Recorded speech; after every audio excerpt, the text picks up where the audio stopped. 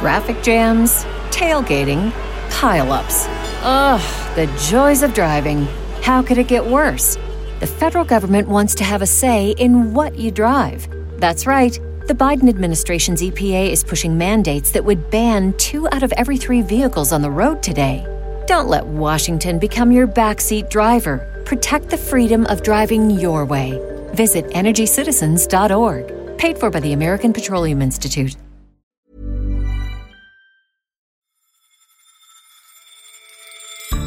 A volatile world begets volatile financial markets.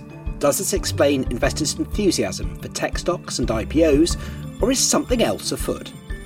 You're listening to Money Talks on Economist Radio, our weekly podcast on the markets, the economy, and the world of business.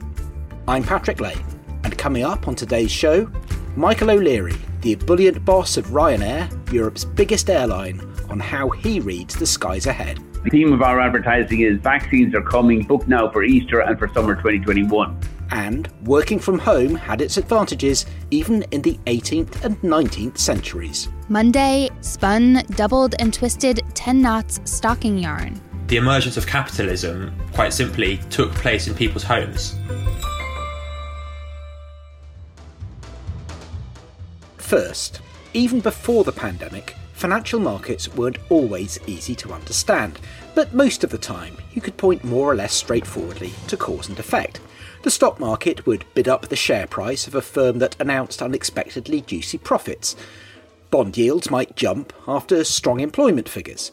Geopolitical friction might send the oil price spiking, or sometimes slumping. But as in so many other ways, 2020 has been a year like few others.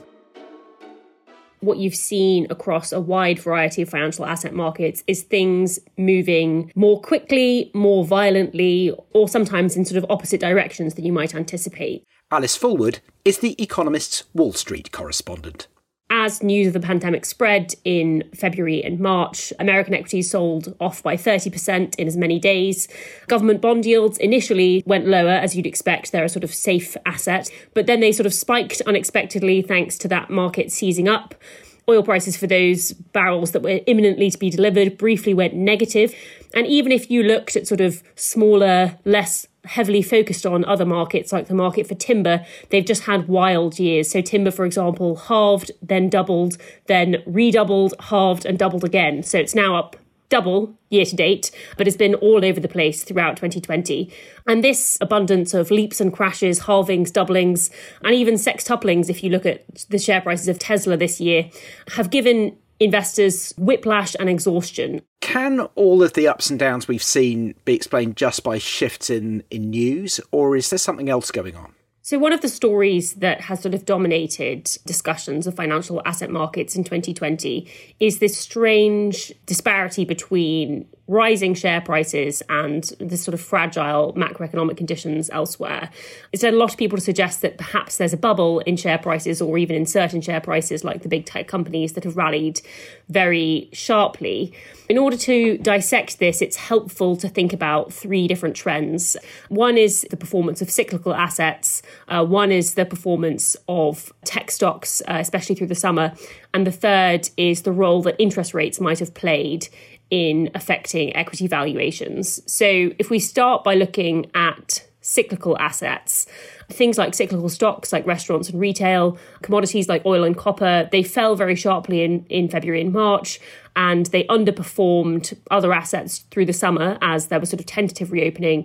But since you've had the announcement of the vaccine, since you've had this sort of good economic news that suggests that the world might get to rights next year, you've seen a recovery in all of these very cyclical things. So those have been the best performing stocks in the S&P 500, these sort of retailers and restaurants. You also saw oil prices get above $50 a barrel for the first time since March. And tellingly, it was the near-term contracts that rallied the most, which suggests that people are expecting industry to be able to come back to life perhaps a bit quicker than expected. Let's dig a bit more into the other 2 factors that you mentioned. How do you break down the causes of this remarkable rally there's been in share prices more broadly? Right, so the S&P 500 is now up about 15% year to date, and that return to equities is about triple the average over the past 20 years. And you can break that down into sort of different types of companies. So one would be the sort of quite typical or expected reaction that you've seen in cyclical stocks. But one of the most important factors driving share prices this year has been the performance of the tech companies. So at the beginning of 2020, Amazon, Apple, Alphabet, Microsoft, and Facebook made up under 18% of the S&P 500. Now they're more than 22% of the S&P 500. And so if you X out those 5 companies from that overall return, that overall 15% return, then stocks would have gained just 6% in 2020. And that's because tech stocks in particular have benefited from the peculiar economic conditions of the pandemic. Right. So many of the big tech companies were expected to suffer a lot less than non-tech companies as everyone was forced to work from home and sort of online shopping became dominant. And many of them actually were expected to sort of benefit from those trends. So, it's very difficult to know whether those firms are fairly valued, but it's at least logical or understandable that they've done very, very well relative to other firms this year. 6% without the tech companies, that's still not a bad return given the turmoil that we've seen. How do we square that with the economic reality? Is this where interest rates come in? Yeah, so 6% is actually the average return for stocks most years. So it is sort of startlingly normal in a very abnormal year. I think this is where the role of interest rates is perhaps sort of underappreciated. So one way of thinking about the value of stocks or the value of a company is that its share price today should reflect the future value of its dividends or its profits. Obviously, the pandemic was very bad for profits, but the discount rate is also very important, sort of how you convert future profits into present profits. And there was this enormous decline in interest rates in March that was sustained for most of the summer. So at the beginning of the year, the long-term Treasury yield was about 1.8%. It fell to just 50 basis points or 0.5% by the end of March. And then it has climbed a bit since the good vaccine news. Yields are now at about 0.9%. And this can be hugely important in how you evaluate stocks. One way that you can look at this is there's a metric that Robert Shiller, the Nobel laureate economist, has devised that looks at sort of stock valuations relative to bond yields. And actually, that metric suggests that stocks have become more attractive relative to bonds through 2020 just because bond yields have fallen so sharply. So that actually implies that, valuations for stocks are high, but they look pretty reasonable when you compare them to bond yields. Now, when the stock market gets so high, when asset prices more generally get so high, people start reaching for the B word very easily. What's the evidence this time? Yeah, it's always tempting to point to very rapidly rising asset prices and call bubble. And I think, you have to do the due diligence of going through each of the potential logical explanations for why asset prices might be moving so quickly. The moves in cyclical stocks have been fairly sensible. You can understand why tech stocks might have got so highly priced. And interest rates go a long way to explaining in general why investors have so much love for shares at the moment. There are other reasons you can point to why you might think that there is a bubble forming. So the sort of rise of retail trading in 2020 has been very, very powerful. At the same time, you've had this sort of frenzy in IPOs lately. But I think that once you sort of break down the drivers of overall market trends, it's not a slam dunk for the case that a bubble is here. Alice Fulwood, thank you very much. Thank you, Patrick. And before you go, I hear that you're on the hotly anticipated Money Talks Christmas quiz show next week. Is this true? This is true. It's a very jolly episode in which we sort of do a quiz. We do ask each other questions and people get them mostly wrong. But it's very enjoyable to listen to, so I hope you tune in, Patrick. I'll do my best. Thanks again, Alice. Thank you, Patrick. Ready to pop the question? The jewelers at BlueNile.com have got sparkle down to a science with beautiful lab-grown diamonds worthy of your most brilliant moments. Their lab-grown diamonds are independently graded and guaranteed identical to natural diamonds, and they're ready to ship to your door. Go to BlueNile.com and use promo code LISTEN to get $50 off your purchase of $500 or more. That's code LISTEN at BlueNile.com for $50 off. BlueNile.com, code LISTEN.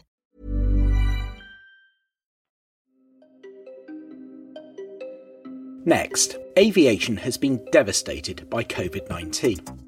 Air transport revenues had been expected to grow by about 4% this year. Now they're predicted to fall by half. Across airlines, airports and engineering, hundreds of thousands of jobs have been lost. All hopes now are pinned on the impact of vaccination programmes. But as airlines prepare for takeoff into 2021, some are looking more assertive than others. At the beginning of December, Ryanair, a low-cost carrier that is now Europe's most valuable airline, upped its order of Boeing 737 MAX jets from 135 new planes to 210, in a deal worth more than $22 billion. Our Schumpeter columnist, Henry Tricks, recently spoke to Michael O'Leary, Ryanair's veteran and outspoken boss. I first met Michael O'Leary almost 20 years ago at a very kind of no-frills sandwich lunch. In some ways, he seems to have mellowed. There was a bit less effing and blinding. I mean, he's still as livid as he always has been about state support for national airlines. But things have changed. Ryanair is a lot bigger than it was back then. It is today Europe's largest airline, almost as big as the owners of British Airways, Lufthansa, Air France, KLM and EasyJet combined. This time, instead of a sandwich lunch, I spoke to him by telephone and I asked him how the outlook for aviation appears from the cockpit of Ryanair. You know, what I say here now are not forecasts or predictions, but more, I think, of the nature of guesstimates. On the assumption that vaccines roll out reasonably widely, I think most of the travel restrictions get removed from Easter onwards. The theme of our advertising is vaccines are coming, book now for Easter and for summer 2021. There'll be constrained capacity and I think reasonably strong pricing next year into next summer's peak, sustained recovery into next winter of 21, spring of 22, and then a very strong recovery into the summer of 22, when I expect the long haul will also be coming back with some degree of confidence. So, Henry, confidence is clearly not something that Michael O'Leary's ever been short of. What do you make of his big bet on the Boeing 737 MAX? There's no doubt it was a gamble, Patrick. This 737 MAX was involved in 2 horrendous air disasters. It's been grounded for more than 20 months. But it has now been cleared by regulators to fly in America and will soon get clearance in Europe. And Ryanair clearly believes that now it's one of the safest aircraft around.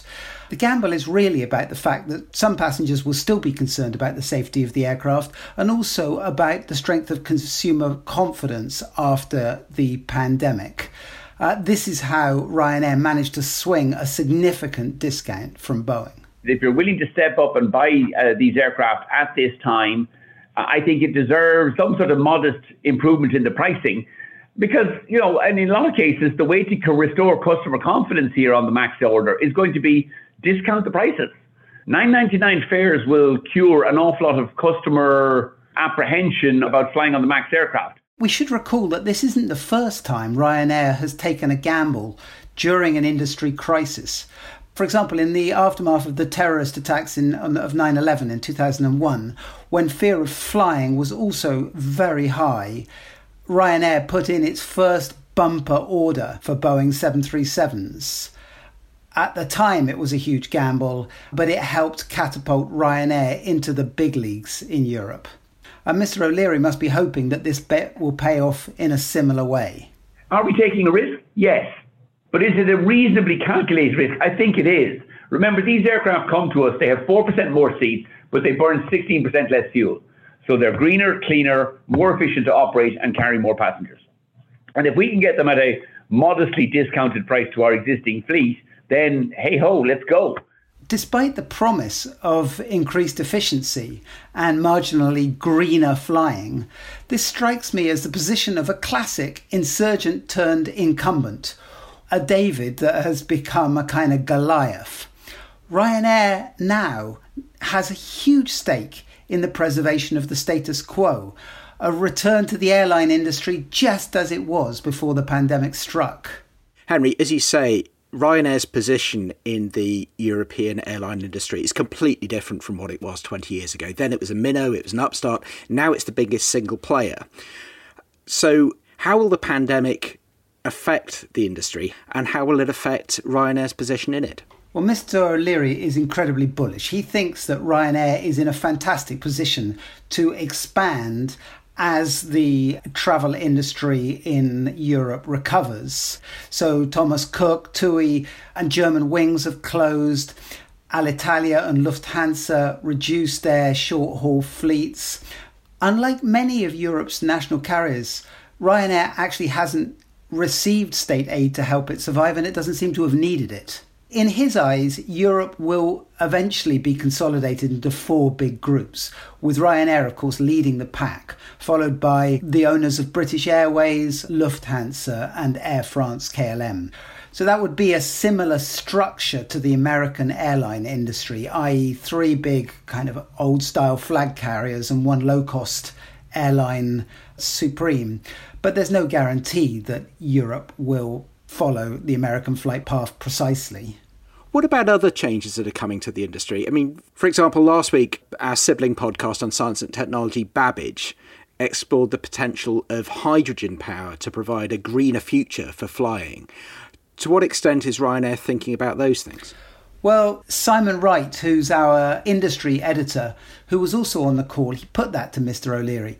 He asked him about the move by Airbus, Boeing's biggest aerospace competitor, to develop hydrogen planes by 2035. Mr. O'Leary was pretty nonplussed.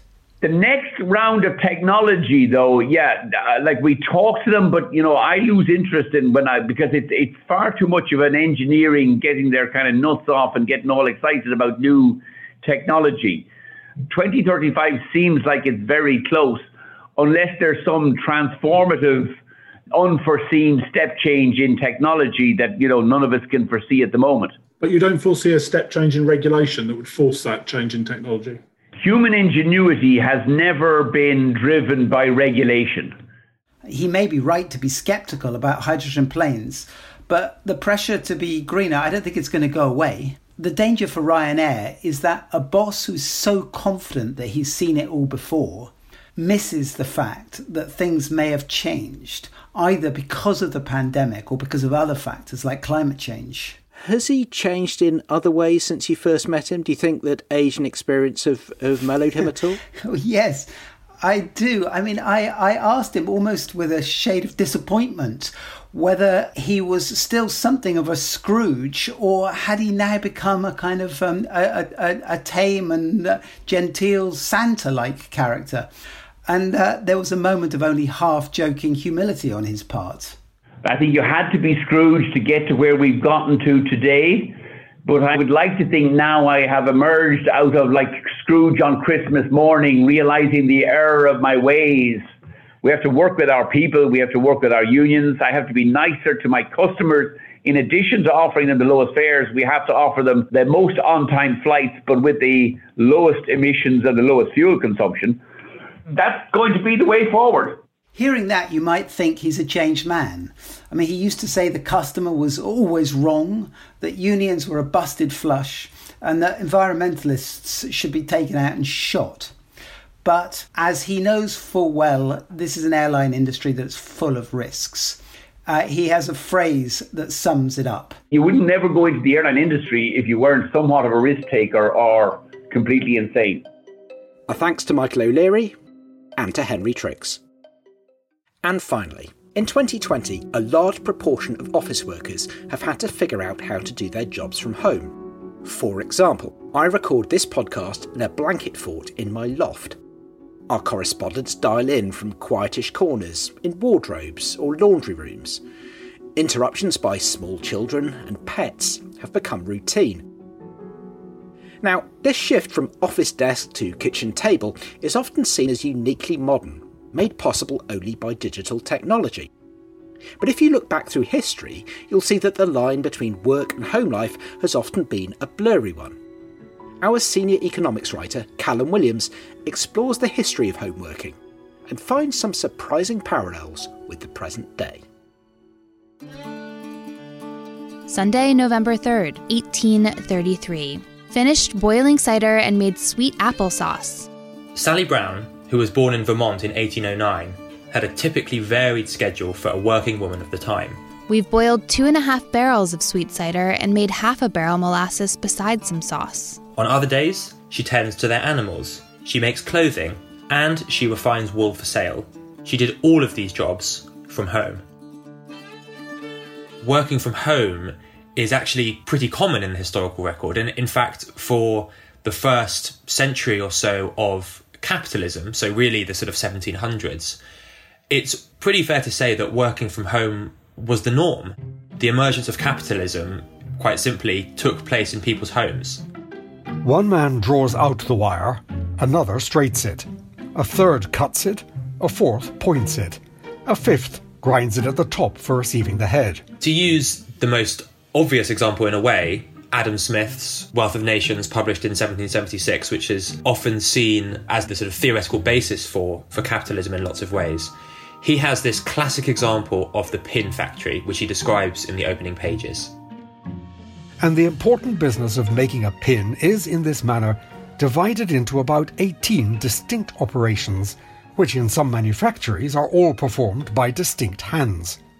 The division of labour that Smith is describing is not in a dark, satanic mill. He's describing what he calls a small manufactory. I have seen a small manufactory of this kind, where 10 men only were employed, and where some of them consequently performed 2 or 3 distinct operations. And it could well have been in or attached to somebody's house. It's not easy to be 100% sure exactly how many people or who was working from home. You don't really have much reliable data until the mid-1800s or even slightly ahead of that. So what you need to do really is look for other clues. If you think about the word house, obviously today it's a purely domestic idea. In the sort of 1800s and 1700s, it had a much wider connotation. For instance, warehouse or alehouse, that really is to do with economic production rather than domestic life. I mean, another example is in A Christmas Carol. The door of Scrooge's counting house was open, that he might keep his eye upon his clerk, who in a dismal little cell beyond, a sort of tank, was copying letters. The counting house is not Scrooge's house, it's where he does his work. So that kind of gives a sense of how the domestic spheres and the economic spheres were much more merged back then than they are perhaps today. So really, until about the mid-1800s or even later, it's more common to be doing work from home than it is to be doing work in a factory.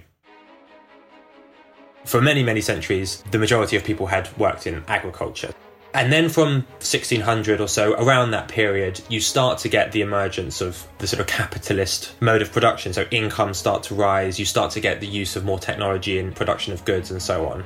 People want to buy more and can buy more clothes, watches, all that kind of stuff. That's really the fundamental cause of why people start to move into their homes to do work. Now, the reason why factories didn't spring up straight away, as people tend to think, is because when you first get demand for those goods, the sort of technology that you have to use is pretty sort of small scale. It's stuff that you can fit into your house. The other reason, of course, is that movement was quite difficult. So it's just sort of generally easier to be based at your home. And so what you get is this thing called the putting out system, which is a kind of big idea in economic history. And the idea simply is that at the beginning of a week or at the beginning of a month, someone who wanted to make goods, a worker, would go to a central depot, pick up raw materials, go back to their home, work on that raw material for a number of days or weeks or whatever, and then take it back to the depot and sell it. There's no factories involved really. Workers are independent contractors, and this is fundamentally what the putting out system is and why so many people are working from home. One of the puzzles about the putting out system is why it isn't better known. People tend to think that workers went from the fields into the factories, but of course there is this really important intermediate stage. Perhaps the most important reason why it isn't better known is because an unusually large share of workers involved in it were women. And women tend to be neglected by economic historians, and they are underdocumented in primary sources. There are a few diaries and autobiographies of people that were involved in this system, and they kind of give us a sense of what this kind of work was like. One interesting diary is from this woman, Sally Brown, who is living in Vermont in the early to mid-1800s in northeastern America, and she describes her day-to-day life and what she does. Sunday helped milk morning and night, did some chores and picked tag locks. Monday, spun, doubled, and twisted 10 knots stocking yarn. Tuesday, father went to Ludlow and sold my stocking yarn for 5 shillings a pound. There's this big question among historians as to whether workers under the putting out system, workers who were able to work from home, were better off or worse off than workers who ended up working in the factory system. It is absolutely true that there was an imbalance of power between the workers, who were many and widely dispersed and often didn't know each other, and the capitalists, basically, who lent out the machines, controlled the supply and access to raw materials. And you do see some evidence of the sort of downsides of the putting out system from contemporary commentators. There's a poem that was published in the Christmas edition of Punch magazine, 1843, which also happens to be the year The Economist was first published, by someone called Thomas Hood, called The Song of the Shirt. Stitch, stitch, stitch, in poverty, hunger and dirt, and still with a voice of dolorous pitch, would that its tone could reach the rich, she sang this song of the shirt. So if you're of the view that the putting out system was basically quite bad and quite exploitative of workers, then it follows that you kind of welcome the shift to the factory system. It is true that workers get paid quite a lot more working in a factory than they do working at home. In a sense, that's not surprising, because you're moving to a building which is purely dedicated to the pursuit of efficiency and the pursuit of profit. So therefore workers are more productive, and if you're more productive, the theory suggests that you should be paid more. Of course, another big advantage of the factory is when workers are all crammed together, it's easier to unionise and to sort of collectively bargain. And it is, again, true that when you get the emergence of the factory system, quite quickly you also get the emergence of trade unions. So there is an argument to say that the factory system is basically pretty good for workers. But there is another side to this story. Workers, for one reason or another, much preferred the putting out system to working in a factory. And in a sense, the fact that workers are paid more in the factory kind of tells you something. And then it might not be entirely to do with productivity. It might be because bosses have to sort of lure workers out of the comfort of their homes. And that points to this idea that the putting out system could have had certain benefits that working in a factory didn't. Putting out workers, they would also do a lot of things like foraging, particularly in rural areas, for food and for fuel and all that kind of stuff. And that, to modern ears, may sound incredibly kind of marginal, but actually the research suggests that in terms of the sort of supplement that it would give to people's income, it could be really quite substantial. Even more important, though, is this idea of having control over your time. And of course, this is a huge advantage for women.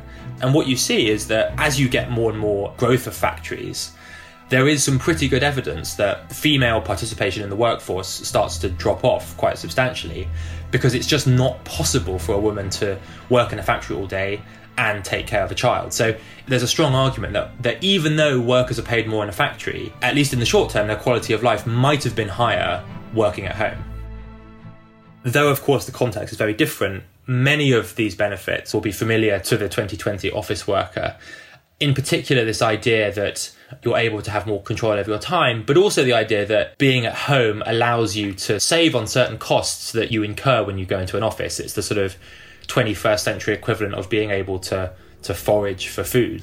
In 1920, Max Weber, the famous sociologist, wrote about the end of the putting out system and said that, the separation of work from home for the first time had, he said, extraordinarily far-reaching consequences. Factories were and are much more efficient than working from home, but it comes at this cost that workers have less control over their lives and kind of less fun, and that's pretty significant. And so depending on how permanent it proves to be, today's pandemic-induced shift back to the home could have similarly far-reaching effects.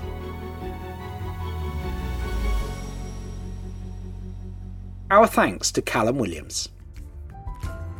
And for those of you still searching for the perfect present, Money Talks listeners can access a special introductory rate on a subscription at economist.com/podcast offer. The link is in the notes for this episode. And if you subscribe now, you'll be just in time for the bumper Christmas double issue out on December 17th. My colleagues have been working on it for months, and it's full of all sorts of delights. It is every year. You'll really enjoy it. I'm Patrick Lane. And in London, this is The Economist.